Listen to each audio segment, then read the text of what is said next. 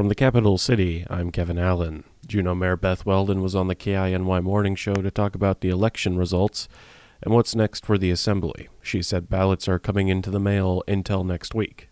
I just checked in with the clerk yesterday, and they're still receiving some ballots by mail, and they'll receive those until next week. And cure letters are out and are still going out, so make sure you'll be checking your mailbox. And the cure letters are typically, you either forgot to put an identifier, forgot to sign it, or your signature looks strange for some reason that day. She highlighted Proposition 4.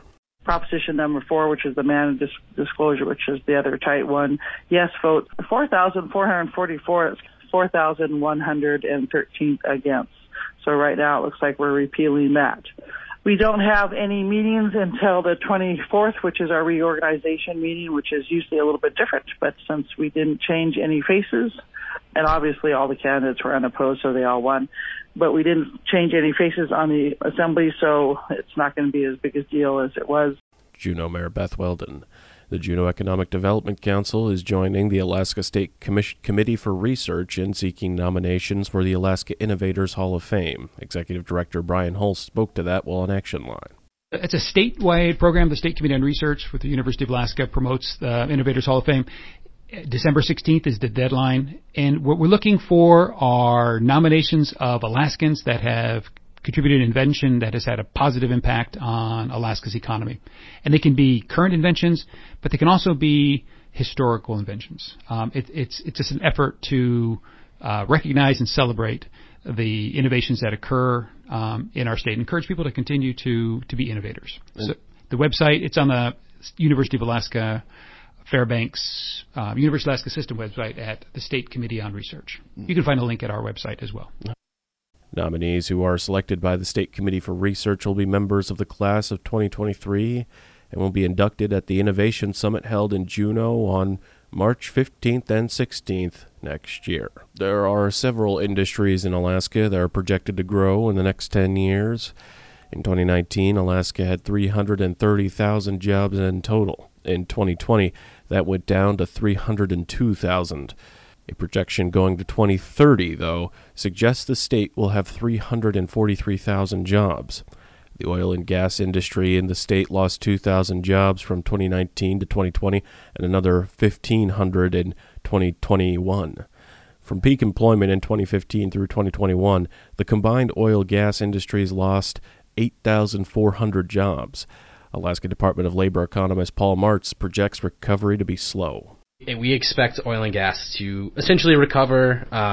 The primary companies will be mostly flat, but the services, the people that are actually out, providing the services to those companies, doing the contracts and the contracted work, they're expected to grow, a little bit, not a lot. I mean, there's a lot of uncertainty around this projection as well, but we do expect them to recover at least to the 2019 levels. From 2020, mineral mining will add a projected 600 jobs through 2030. Martz said mining continued to grow during COVID, adding 70 jobs in 2020 and 197 in 2021. It is one of the faster growing industries, 22.6% based on 2019 to 2030. It's about 650 to 700 jobs there, and that's mostly just continuation of existing mines. We don't have any new mine explicit in these projections. It's so we got Red Dog, Greens Creek, Kensington, Pogo, Fort Knox. Oh, that's right. Yep. And so we don't have any new mines explicitly included in the projections, but the one mine we do talk about being kind of the next closest to occur furthest along in the process, I guess, would be Dunleavy, and that would be pretty substantial increase that we are definitely keeping an eye on. Martz says the leisure and hospitality sector represented just over a third of all jobs Alaska lost in 2020, representing 9,600 jobs lost of the 26,200, a 26% loss. By 2030, Martz projects the industry will recover pandemic losses and add another 900 jobs for a total growth rate of 10.1%. The Sitka Assembly has approved a contract with their public safety union. The The contract between the city and the Public Safety Employees Association was approved Tuesday night.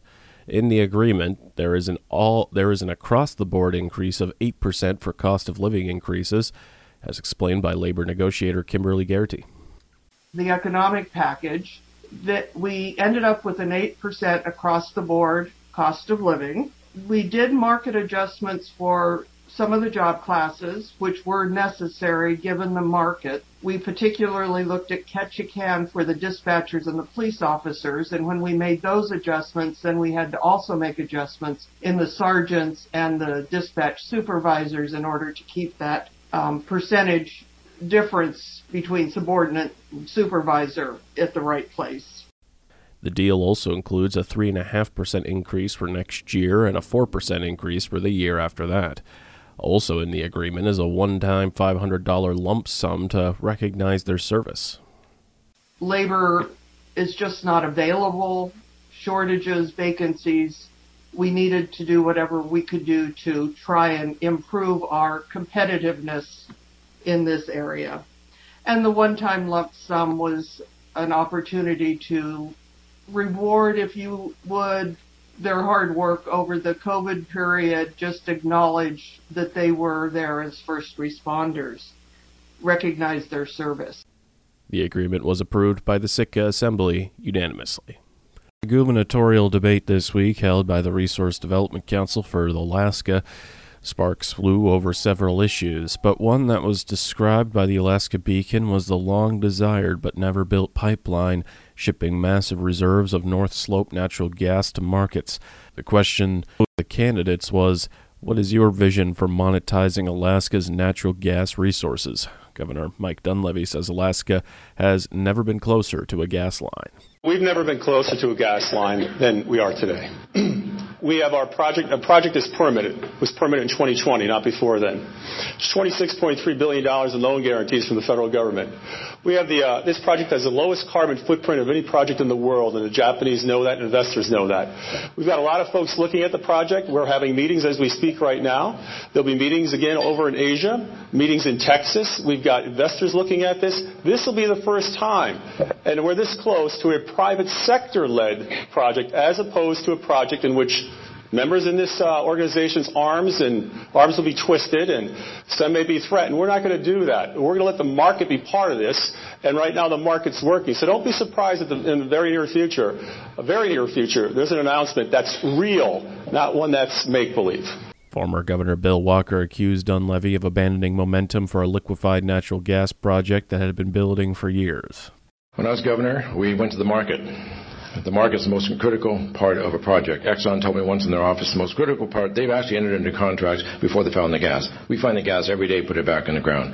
The response to our approach on the gas line with the market, it largely is the result of President Trump's help. We ended up, when I left office, there were 15 non-binding MOUs from KOGAS, Tokyo Gas and Electric, the largest buyers of LNG in the world, all came and signed up and said, we want a piece of this project.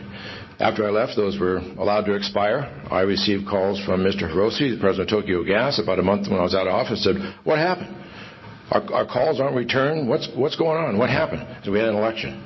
I know we had an election, but what happened? Why are our calls not being returned? So it's very frustrating to know how close we were. To say we're closer today than ever is absolutely not a true statement. Former Representative Les Gara says that while he has supported various governors' gas pipelines plans, the project has to be modernized for an age when carbon emissions and global climate change are top concerns. You haven't heard a word about the gas pipeline from this governor for his first 3 years. Only during this election year have you started to hear interest again in a gas line. I mean, come on. You can't just do things during an election year. And so I'm not a big fan of cutting a deal with the Chinese, but if we can make a gas line work, we should. It's going to require that it be a modern gas pipeline that is green, that captures carbon, that sequesters carbon, because nobody is looking for dirty energy and nobody is looking for global warming energy at this point. Former Kenai Peninsula Borough Mayor Charlie Pierce says liquefied natural gas needs to be incentivized. If you look at Cook Inlet, for example, and you look at the decline in the production in Cook Inlet, they've actually talked about importing natural gas into Alaska. I worked for a company that actually considered that over the years that I was working there, when I was working there, and I thought that that'd be a very embarrassing day in the state of Alaska where we have a tanker, the LNG tanker that pulls up from a port, probably from Canada, produced in Canada, that offloads into Alaska. And again, you look at the number of customers that are here. The folks that live in Alaska, look at Alaska like a division problem. Cost of everything we do is very expensive. Capital cost is very expensive. Labor costs are high. Insurance costs. And then you got the regulatory issues to mix. We've got a lot of challenges. And then we have a resource that, why would you produce it? Why is a producer going to go out and drill a hole? Why? Where's the customers? Audio credit to the Anchorage Daily News. Meanwhile, Governor Dunleavy has indicated that he will vote in favor for calling a convention to consider amending the state's constitution. Candidates for governor at the forum Tuesday were asked if they would be voting for a convention in next month's general election. The Anchorage Daily News reported that candidates responded by raising yes or no signs. Dunleavy and Republican Pierce raised yes signs. Walker and Gara raised no signs. Voters are asked every 10 years if there should be a constitutional convention.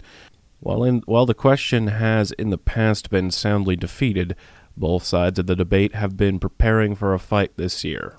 An Anchorage man has pleaded guilty to 2 counts of illegally trafficking in walrus ivory in U.S. District Court and ordered to pay a $4,000 fine and sentenced to 2 years probation. Uzi Levy, 71, of Anchorage, purchased 6 non-handcraft Pacific walrus tusks and 1 3-tusk non-handcrafted Pacific walrus head mount from an undercover U.S. Fish and Wildlife Service special agent, all of which is in violation of the Marine Mammal Protection Act.